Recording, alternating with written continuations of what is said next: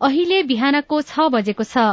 सामुदायिक सूचना नेटवर्क CIN-बाट अब प्रसारण हुँदैछ साझा खबर।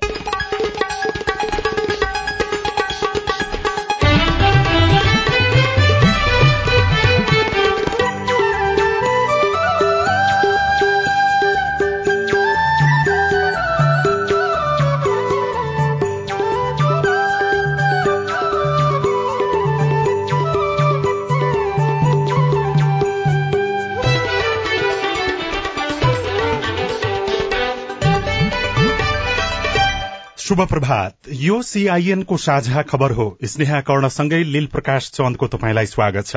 सामुदायिक रेडियोबाट देशैभरि एकैसाथ प्रसारण भइरहेको साझा खबर CINखबर.com र मोबाइल एप CIN-बाट पनि सुन्न सकिन्छ। आज 2078 साल भदौ 22 गते मंगलबार, सेप्टेम्बर 7 तारिक सन् 2021, नेपाल सम्वत 1141, भाद्र कृष्ण पक्षको औँसी तिथि। आज बुवाको मुख हेर्ने दिन। साझा खबरमा प्रमुख खबरका शीर्षकहरू। विद्यालयहरू धमाधम खुल्दै, काठमाडौँ उपत्यकामा भने असोजदेखि स्वास्थ्य मापदण्ड कडाइका साथ पालना गर्न विज्ञहरूको अनुरोध। दार्चुला तुइन घटनाको 35 दिनपछि भारतलाई कूटनीतिक पत्र। भोलिको संसद बैठकका लागि दलहरू आन्तरिक छलफलमा। 20 जिल्लामा कांग्रेसको वडा अधिवेशन अनिश्चित। संखुवा सभा सामूहिक हत्या घटनामा प्रहरीको अनुसन्धान शुरू। 1 महिनामै 3 अर्ब भन्दा बढ़ीको भटमास र पाम निर्यात। असोजको दोस्रो सातासम्म इजरायल जाने नेपालीहरूको टुंगो लागिसक्ने। भारतमा निपाह भाइरसको संक्रमण फैलियो। रूसमा कोरोनाका कारण मृत्यु हुनेको दर फेरि बढ़्यो। अफगानिस्तानको पञ्जसिर प्रान्तमाथि तालिबानको कब्जा।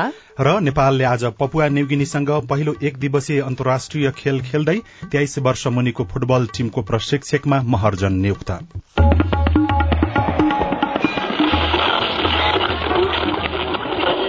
सयौं रेडियो, हजारौं रेडियो कर्मी र करोड़ौं नेपालीको माझमा यो हो सामुदायिक सूचना नेटवर्क CIN।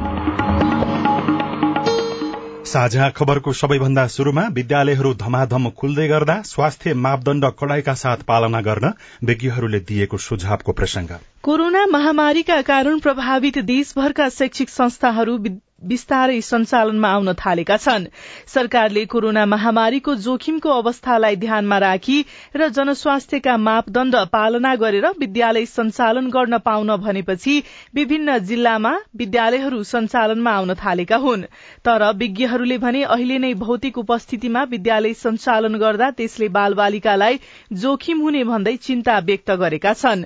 कोरोनाको तेस्रो लहरमा बालबालिका बढ़ी प्रभावित हुने आकलन भइरहेको र उनीहरू कोरोना विरूद्धको खोपबाट पनि वञ्चित रहेका कारण अहिले नै विद्यालय खोलिदा त्यसले थप जोखिम निम्तिन सक्ने बताएका छन्। CIN-सँग कुराकानी गर्दै डाक्टर धर्मागत भट्टराईले भन्नुभयो, बालबालिकाहरू नि स्वभावैले धेरै मिसिन चाहने, एक अर्कोमा सँगै बसेर खान चाहने, खेल्न चाहने त्यस्तो बानी भएका हुन्छन्। यसरी सामुदायिक रूपमा एकै ठाउँमा बस्ने मन्दिर, फिल्म हल अनि स्कुल जस्ता स्थानहरूमा हामीले त्यो सामूहिक भेटघाटलाई अझ तीव्र बनायो भने त्यसले एक व्यक्तिबाट अर्को व्यक्तिमा र विशेष गरी किशोर किशोरीबाट अर्को किशोर किशोरीमा, एक बालबालिकाबाट अर्को बालबालिकामा सर्ने चान्स चाहिँ बढ़ी नै हुन्छ। भनेपछि जोखिम भए पनि विद्यालय खोल्दा त्यसले केही हुँदैन भनेर बुझ्ने हो। एकदमै बढ़ी सावधानी, जस्तो मास्कको प्रयोग एकदमै राम्रो सही तरिकाले गराउने, बालबालिकालाई हात धोएर नपठाउने र सेनिटाइजर पनि सबै बालबालिकालाई दिएर पठाउने, यो गरियो भने संक्रमणको दर चाहिँ घटाउन सकिन्छ। बच्चा बच्चीहरूलाई एकै ठाउँमा बसेर गर्ने एक्टिभिटीहरू अझै पनि रोक्नुपर्छ। स्कुल खुले पनि त्यसमा टाढा टाढा बच्चा राख्न सकिएला एउटा उपाय भनेको त्यो हुन सक्छ। भौतिक दूरी कायम गरेर, सेनिटाइजरको प्रपर प्रयोग गरेर अनि यो मास्कको प्रयोग पनि उनीहरूलाई सिकाएर मात्रै अगाडि बढ्नुपर्छ। काठमाडौँ उपत्यकामा पनि शैक्षिक संस्थाहरू अब भौतिक रूपमै सञ्चालन गरिने भएको छ। काठमाडौँ उपत्यकामा सञ्चालन भएका विद्यालयमा अनलाइन कक्षा प्रभावकारी नरहेको भन्दै आगामी असोज 1 गतेदेखि विद्यार्थीको भौतिक उपस्थितिमै विद्यालय खुल्ने निर्णय गरिएको हो।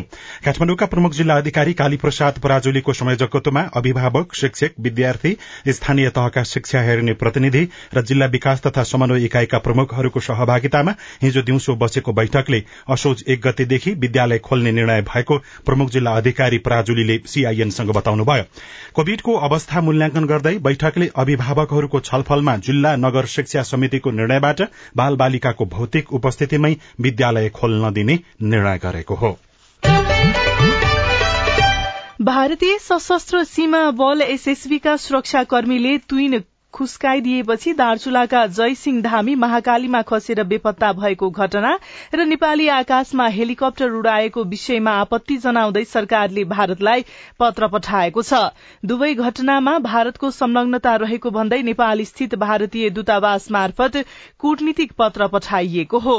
यसअघि यस प्रकृतिका पत्र दिल्ली स्थित नेपाली दूतावास मार्फत वा सिधै भारतीय विदेश मन्त्रालयमा पठाउने गरिए पनि यो पल्ट भने भारतीय दूतावासमा बुझाइएको छ। गृह मन्त्रालयले तुइन घटनाबारे भारतीय पक्षलाई पत्र पठाउन आग्रह गर्दै परराष्ट्रलाई भदौ 17मा पत्राचार गरेको थियो। त्यसकै भोलिपल्ट भारतीय हेलिकप्टर नेपाली आकाशमा उडेको बारे कूटनीतिक नोट पठाउन आग्रह गर्दै पत्र लेखेको थियो। तर परराष्ट्रले आलटाल गरेकोमा चौतर्फी विरोध भएपछि बल्ल हिजो पत्र पठाइएको हो। सरकारले राष्ट्रिय जनगणना 2078 को संशोधित कार्यतालिका स्वीकृत पनि गरेको छ। हिजो बसेको मन्त्री परिषद बैठकले राष्ट्रिय जनगणना 2078 को संशोधित कार्यतालिका स्वीकृत गर्दै कार्तिक 25 देखि मंगिर 9 गतेसम्म गर्ने निर्णय गरेको सरकारका प्रवक्ता एवं कानून न्याय तथा संसदीय मामिला मन्त्री ज्ञानेन्द्र बहादुर कार्कीले जानकारी दिनुभयो। यसअघि कोरोना महामारीका कारण जनगणना सम्बन्धी कार्यतालिका प्रभावित बनेको थियो। बैठकले अन्तर्राष्ट्रिय विकास संस्थाबाट विद्यालय क्षेत्र सञ्चालन गर्ने प्रयोजनका लागि करिब 5 अर्ब भन्दा बढ़ी सहायता स्वीकार गर्ने निर्णय पनि गरेको छ। नेपाली कांग्रेसले आजका लागि संसदीय दलको बैठक बोलाएको छ। भोलि बस्ने संसद बैठकमा कसरी प्रस्तुत हुने भन्ने बारेमा छलफलका लागि बैठक बोलाइएको कांग्रेस संसदीय दलका सचेतक पुष्पा भूषालले जानकारी दिनुभयो। संघीय संसदको बैठक भोलि बस्दैछ। सरकारले एमसीसीको विषयलाई छलफलका लागि संसदमा लैजाने तयारी गरेको छ। तर यसबारेमा दलहरू बीचमा एकमत देखिएको छैन। सीआईएनसँग कुरा गर्दै एमालेका प्रमुख सचेतक विशाल भट्टराईले परिमार्जन सहित एमसीसी पारित गर्न सकिने बताउनुभयो। एमसीसी यथास्थितिमा पास गर्न नेकपा एमाले तयार छैन। त्यसकारण वर्तमान सरकार यसलाई समयानुकूल बनाउन र यसका कतिपय नेपाललाई अपमानजनक हुने खालका बुँदाहरू परिवर्तन गर्न तयार छ कि छैन भनेर हामी प्रश्न सोध्नेछौं। एमाले भित्र भीम रावल लगायत केही नेताहरूले यसको विरोध गर्दै आइरहेका छन्। माओवादी केन्द्रमा पनि यस बारेमा एकमत छैन। लोकतान्त्रिक समाजवादी लोसपाका नेता अनिल झाले भने सीआईएनसँग कुराकानी गर्दै एमसीसीलाई नेपालीको हितमा हुने गरी उपयोग गर्न सकिने बताउनुभयो। नेपाल र नेपाली जनताको राष्ट्रिय अखण्डता, सार्वभौमसत्ता र जुन आफ्नो अधिकार छ, नागरिक अधिकार, त्यो नगुम्ने गरी सहायता आउँछ भने नेपाल जस्तो विकसित मुलुकले त्यो सहायता लिनुपर्छ। सत्तारूढ़ नेपाली कांग्रेस र सत्ता गठबन्धनका अरू दलभित्र पनि एमसीसीको बारेमा एकमत छैन भने प्रतिपक्षी दलहरू बीचमा पनि विरोध र समर्थन गर्ने दुवै पक्षका नेताहरू रहेका छन्। अब संखुवा सभाको एउटा दुखद प्रसंग। संखुवा सभाको मादी नगरपालिका 1 स्थित उमलिङमा एउटै परिवारको सामूहिक हत्या भएको घटनामा प्रहरीले अनुसन्धान शुरू गरिएको जनाएको छ। हिजो बिहान 52 वर्षका तेजबहादुर कार्की सहित 6 जनाको शव घर बाहिर फेला परेको थियो। कार्की सहित उहाँका आमा 84 वर्षका पार्वती, श्रीमती कमला, बुहारी 32 वर्षका रञ्जना, 8 वर्षका विपिन कार्की र 5 वर्षका गोमा कार्कीको हत्या भएको प्रहरीले जानकारी दिएको छ। सबैको शव घर बाहिर फरक फरक स्थान फेला परेको थियो। परिवारका 1 जना 85 वर्षका सदस्य भने जीवितै रहेका छन्। घटना बारेमा अनुसन्धान भइरहेको प्रहरीले बताएको छ। मृतकहरूको शव घरदेखि 100 मिटर परसम्म फेला पारिएको र थप अनुसन्धानका लागि संघीय प्रहरी इकाई कार्यालय धरानबाट एसपी भीम दाहाल सहितको टोली घटनास्थल पुगेको डीएसपी लालध्वज सुवेदीले केही बेर अगाडि सीआईएनसँग बताउनुभयो। अब हिजो राति अलिकति अबेरमा 25 जग्गा जति आइपुगेका छौँ घटनास्थलमा प्रहरी टोली। मौसम पनि त्यति राम्रो नभएको, हल्का पानी परेको अवस्था र राति भएको कारणले गर्दा हामी डगलाई अहिले त्यहाँ प्रयोग गरेका छैनौँ। अब अलि उज्यालो भएपछि हामी ट्र्याकरलाई त्यहाँ प्रयोग गरेर अनुसन्धानका प्रक्रियाहरू सुरुवात गर्छौँ र हामीले लास जाँचका कुराहरू, घटनास्थल जाँचका कुराहरू पनि गर्न सकेको अवस्था छ र यी प्रक्रियाहरू चाहिँ आज बिहानको समयमा हामी सक्छौँ र थप अनुसन्धानका प्रक्रिया हामी अगाडि बढाउँछौँ। वृद्ध बौद्धमान सकुशल भए पनि राम्रोसँग कान नसुन्ने र बोली प्रश्न नभएकाले परिवारको हत्या किन र के कारणले भयो भन्ने पुरै अझै खुल्न सकेको छैन। तेजबहादुरका 10 जना परिवार मध्ये जेठो छोरा रमेश मलेसिया र कान्छो छोरा नरेश वैदेशिक रोजगारीका लागि दुबईमा रहनु भएको स्थानीयहरूले बताएका छन्। निगालो र बाँसबाट बनाइने हस्तकलाका सामग्री अहिले लोप हुन थालिसकेका छन्, तर डोटीको पूर्वी चौकी गाउँपालिका 2 का एकजना व्यक्तिले भने निगालोकै सामान बनाएर घर खर्च चलाउँदै आउनु भएको छ।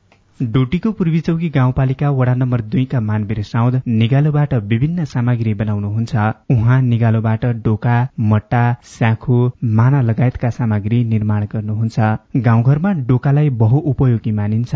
एउटा डोकोलाई उहाँले 300 देखि 500 रुपियाँमा बिक्री गर्ने गर्नु भएको छ। गाउँमा पनि पशु बोक्नु पर्यो, अब कोदो टिप्नु पर्यो, गहुँ काट्नु पर्यो, त्यसमा अब डोकै चाहिन्छ हामीलाई, गाउँका मान्छेलाई। त्यसो यो डोको नभएर हुन्न। साउदले दैनिक 2 डोकासम्म निर्माण गर्नुहुन्छ। यसरी निगालोबाट बनाइएका सामग्रीहरू लिन ग्राहकहरू कहिलेकाहीँ घरमै आउँछन् भने कहिलेकाहीँ बजार लगेर पनि बेच्नुहुन्छ।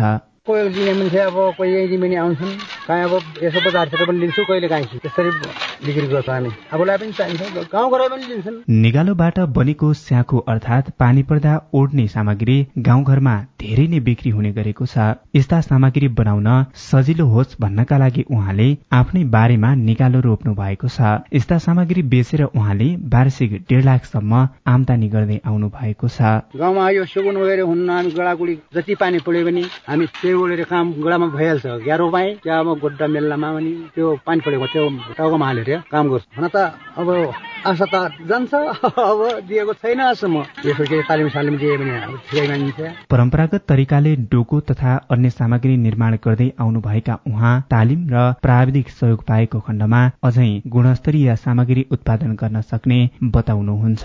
किरण धामी, CIN Triveni FM, Doti.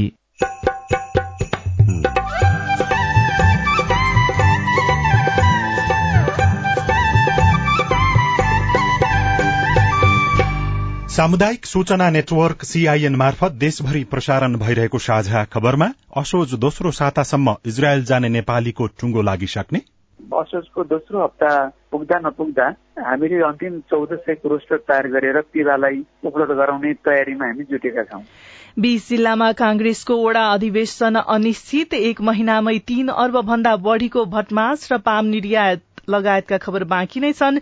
CIN को साझा खबर सुन्दै गर्नुहोला। सँगै बस्दा दादा दिदी हजुरबा र आमा, स्कुलमा झै कति धेरै सिक्ने कुरा घरमा, करेसामा साग सब्जी लगाए नि हुन्छ, भान्सातिर आमालाई काम सघाए नि हुन्छ। गीतले भने झै अहिले कोभिडका कारण घर नै बालबालिकाको पाठशाला भएको छ। लामो समयदेखि विद्यालयहरू बन्द भए पनि विद्यार्थीहरूले घरमै बसेर धेरै कुरा सिकिरहेका छन्। सुरक्षित वातावरण भएर विद्यालय नखोलुन्जेल घर नै पाठशाला बनाउनुको विकल्प छैन।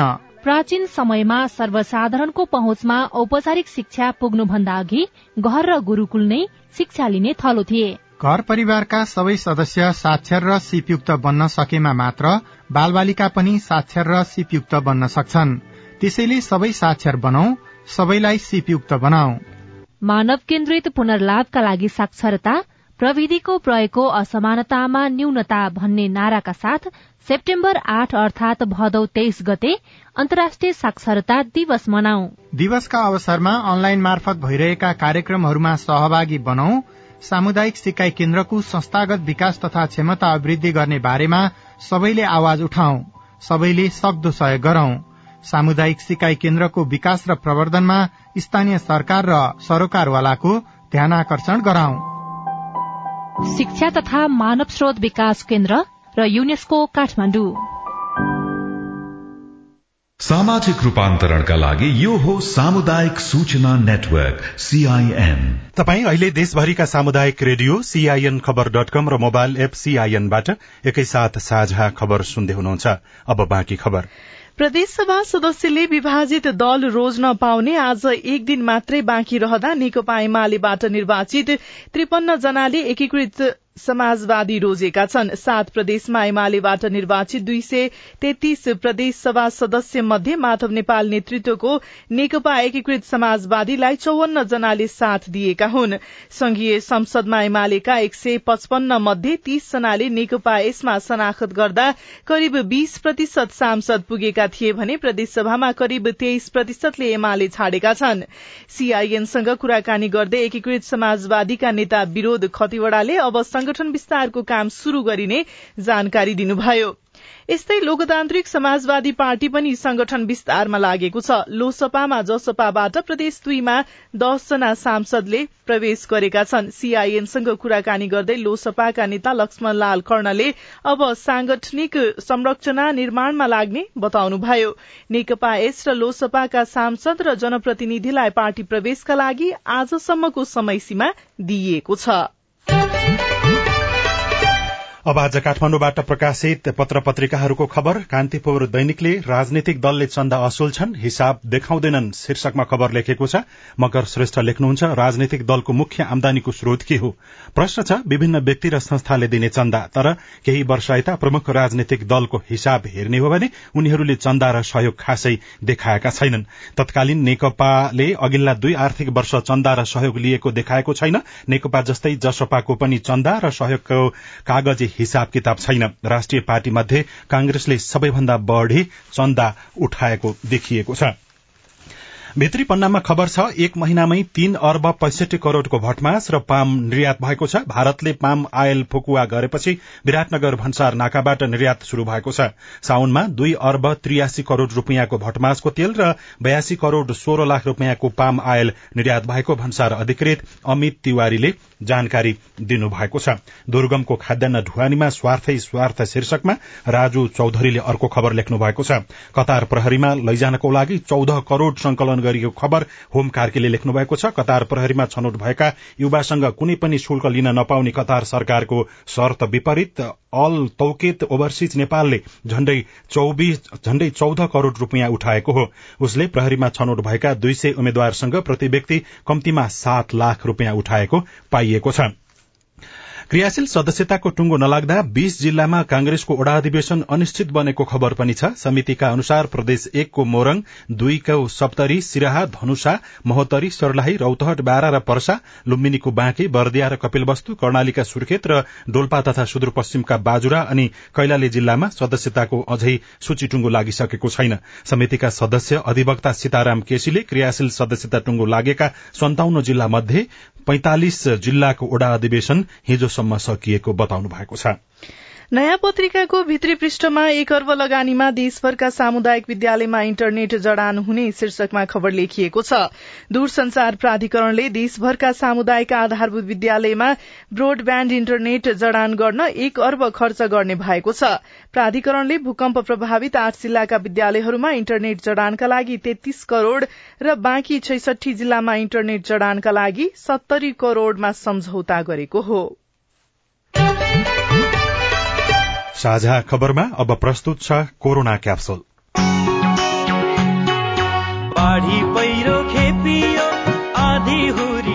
नमस्कार, म कृष्णा ताम्राकार। कोरोनाको यो 94औं क्याप्सुल हो। आजको क्याप्सुलमा 4वटा डोजहरू छन्। आजका डोजहरू कोरोनाको खोप लगाउन भरिने अनलाइन फारमको उपयोगिता तथा औचित्य बारे उठेका जनजिज्ञासा शान्त पार्ने उद्देश्यले बनाइएका छन्।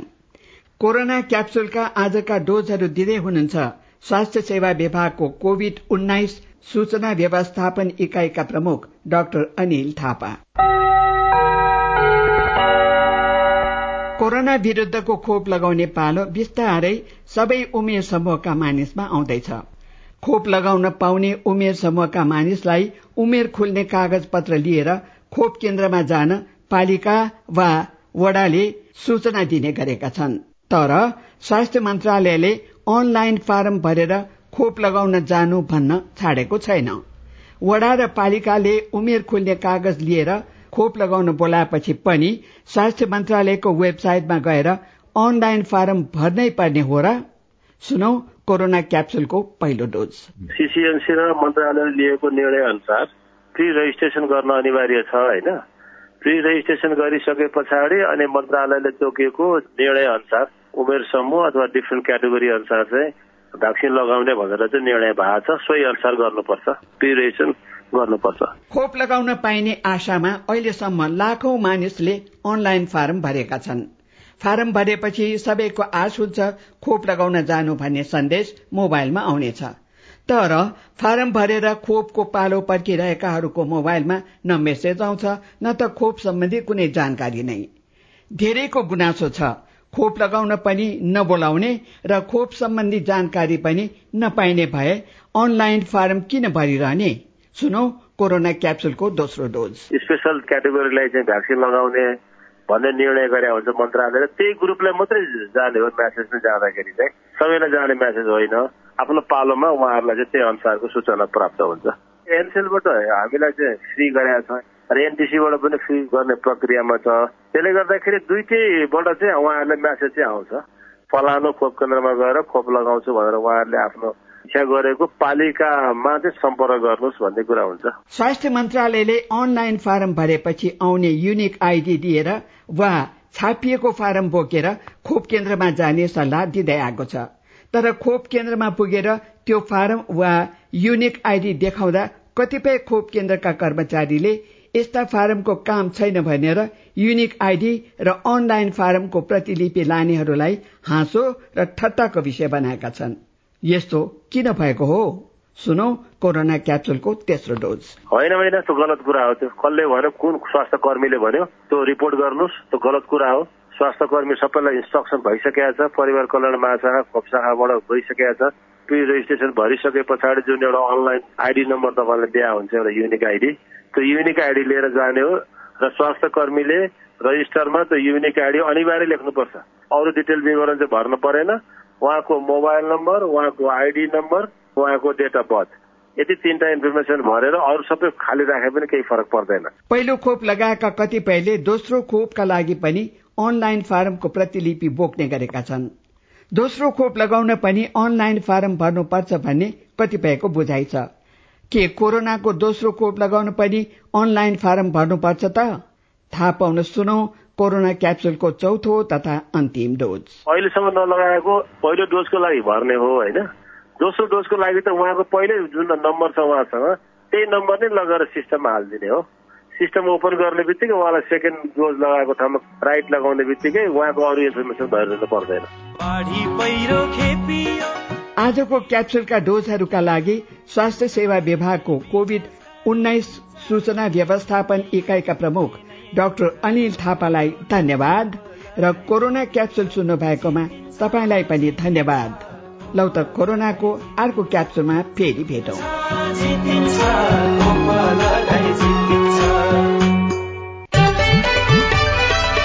साझा खबरमा अब विदेशका खबर। भारतको केरला राज्यमा कोरोना महामारीका बीच निपाह भाइरसको संक्रमण फेला परेको छ।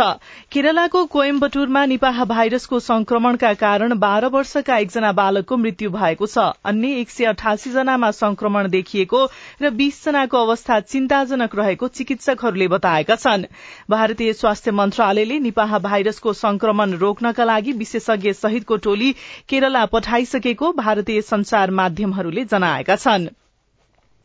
बेलायतमा कोरोना संक्रमणका कारण मृत्यु हुनेको दर बढ़दै गएको छ। कोरोना महामारीको तेस्रो चरणको लहरका कारण रूसमा कोरोनाका कारण संक्रमित हुने भन्दा मृत्यु हुनेको दर बढ़दै गएको बताइएको छ। रूसी स्वास्थ्य मन्त्रालयका अनुसार रूसमा पछिल्लो 1 महिनादेखि कोरोनाका कारण दैनिक झण्डै 800 का दरले मानिसहरूको मृत्यु हुँदै आएको छ।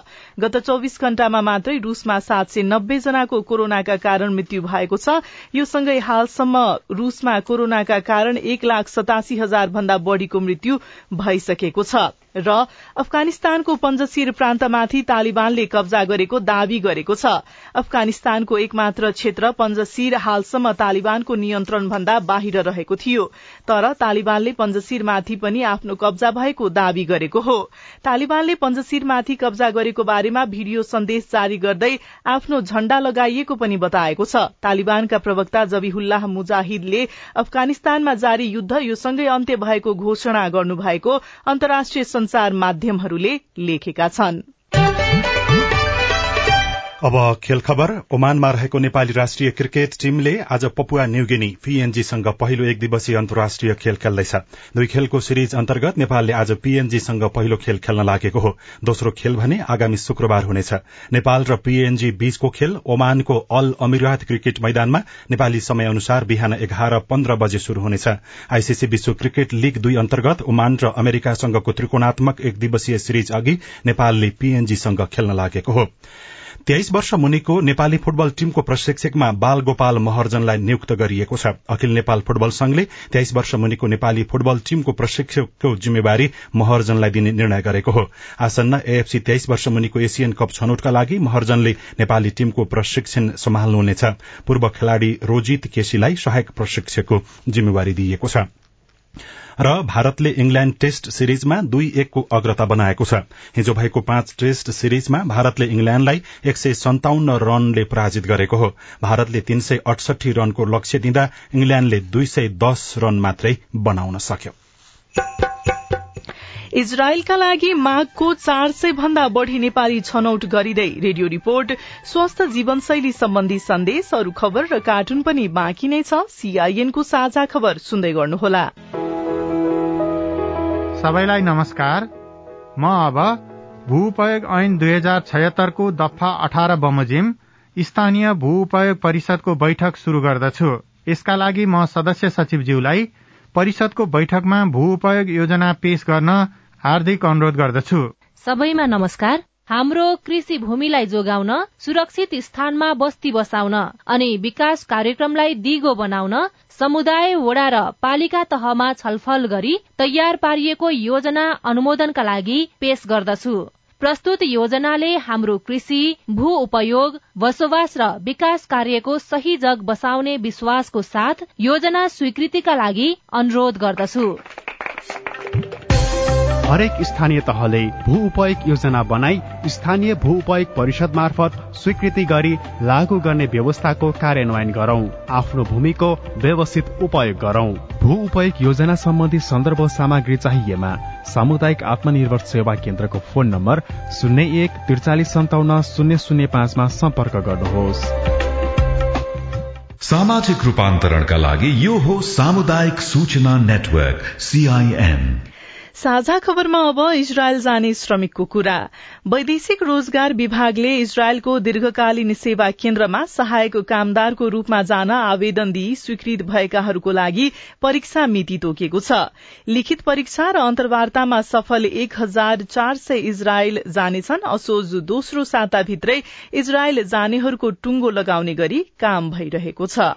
भविष्यको लागि र परिवारको सपोर्टको लागि इजरायल जाने तयारी गर्दैछु। कञ्चनपुर बेलौरीका राजेन्द्र भट्ट।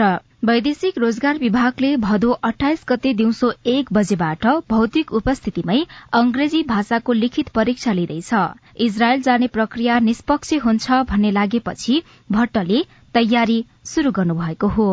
परीक्षा चाहिँ निष्पक्ष हुने देखे र धेरै खुशी लागेको छ। यो परीक्षा चाहिँ एकदमै निष्पक्ष हुने हो भनेर चाहिँ वैदेशिक रोजगारका सरहरूले चाहिँ भनिराख्नु भएको हुनुहुन्छ। इजरायल जान 4200 महिला र 5479 पुरूष गरी 9679 नेपालीले आवेदन दिएका छन्। लिखित परीक्षाका लागि 16 परीक्षा केन्द्र तोकिएका छन्। परीक्षाको नतिजा 2 दिनभित्र प्रकाशन गरेर 10 देखि 12 दिनभित्र अन्तर्वार्ता लिने र असोज दोस्रो हप्तासम्म योग्यता पुगेका 1400 कामदारको सूची तयार गरी इजरायल सरकारलाई उपलब्ध गराउने विभागको योजना छ। विभागका इजरायल शाखा प्रमुख डम्बर बहादुर सुनुवार। असोजको दोस्रो हप्ता पुग्दा नपुग्दा हामीले अन्तिम 1400 को रोस्टर तयार गरेर पिलालाई उपलब्ध गराउने तयारीमा हामी जुटेका छौं। इजरायल जान 1,65,000 खर्च लाग्छ भने उनीहरूले मासिक $1,600 पारिश्रमिक पाउँछन्। पहिलो चरणमा 700 महिला र 300 पुरूष गरी 1,000 कामदार इजरायल जाने भए पनि योग्यता पुगेका 1,400 को सूची सरकारले इजरायल सरकारलाई उपलब्ध गराउनेछ।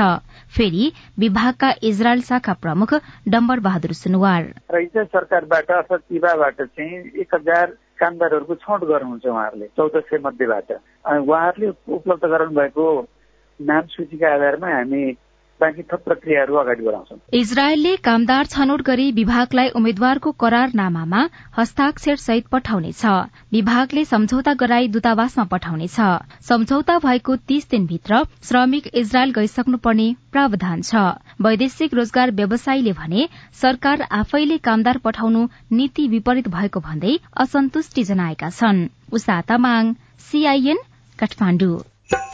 यो रिपोर्टसँगै हामी साझा खबरको अन्त्यमा आइपुगेका छौं। सामुदायिक रेडियो प्रसारक संघद्वारा संचालित सीआईएनको बिहान 6 बजेको साझा खबर सक्नु अघि मुख्य खबर फेरि एकपटक। विद्यालयहरू धमाधम खुल्दै काठमाडौँ उपत्यकामा भने असोजदेखि स्वास्थ्य मापदण्ड कडाइका साथ पालना गर्न विज्ञहरूको अनुरोध। दार्चुला तुइन घटनाको 35 दिनपछि भारतलाई कूटनीतिक पत्र। भोलिको संसद बैठक लागि दलहरू आन्तरिक छलफलमा। 20 जिल्लामा कांग्रेसको ओडा अधिवेशन अनिश्चित। संखुवा सभामा सामूहिक हत्या घटनामा प्रहरीको अनुसन्धान शुरू। 1 महिनामै 3 अर्ब भन्दा बढ़ीको भटमास र पाम निर्यात। असोजको दोस्रो सातासम्म इजरायल जाने नेपालीको टुंगो लागिसक्ने। भारतमा निपाह भाइरसको संक्रमण फैलियो। रूसमा कोरोनाका कारण मृत्यु दर फेरि बढ़्यो। अफगानिस्तानको पन्जसिर प्रान्तमाथि तालिबानको कब्जा। र नेपालले आज पपुवा न्यूगिनीसँग पहिलो 1 दिवसीय अन्तर्राष्ट्रिय खेल खेल्दै। साझा खबरको अन्त्यमा कार्टुन। आज कार्टुन हामीले नागरिक दैनिकमा रबिन साइमीले बनाउनु भएको यो पनि शीर्षकको कार्टुन लिएका छौं। व्यङ्ग्य गर्न खोजिएको छ, दलहरू सरकारमा हुँदा एमसीसीको बारेमा एउटा विचार राख्छन्, सरकार बाहिर रहँदा अर्को विचार राख्छन्। यहाँ एकजना ठूलो भुँडी भएका मन्त्री जस्ता देखिने व्यक्ति भित्रबाट बाहिर निस्किँदै गरेका छन्। पत्रकारले प्रश्न सोधेका छन्। पत्रकारको प्रश्न छ, एमसीसी बारे तपाईको धारणा नि? मन्त्री जस्ता व्यक्ति भन्छन्, सरकारमा हुँदाको भन्ने कि नहुँदाको भनौं त तपाईलाई। हवस् त प्राविधिक साथी सुनिल राज भारतलाई धन्यवाद। अहिलेलाई लील प्रकाश चन्द र स्नेहा कर्ण विदा भयौं। तपाईको आजको दिन शुभ होस्। नमस्कार। यसपछि देशभरिका सामुदायिक रेडियोबाट कार्यक्रम हाम्रो घर हाम्रो पाठशाला प्रसारण हुनेछ। सुन्ने प्रयास गर्नुहोला।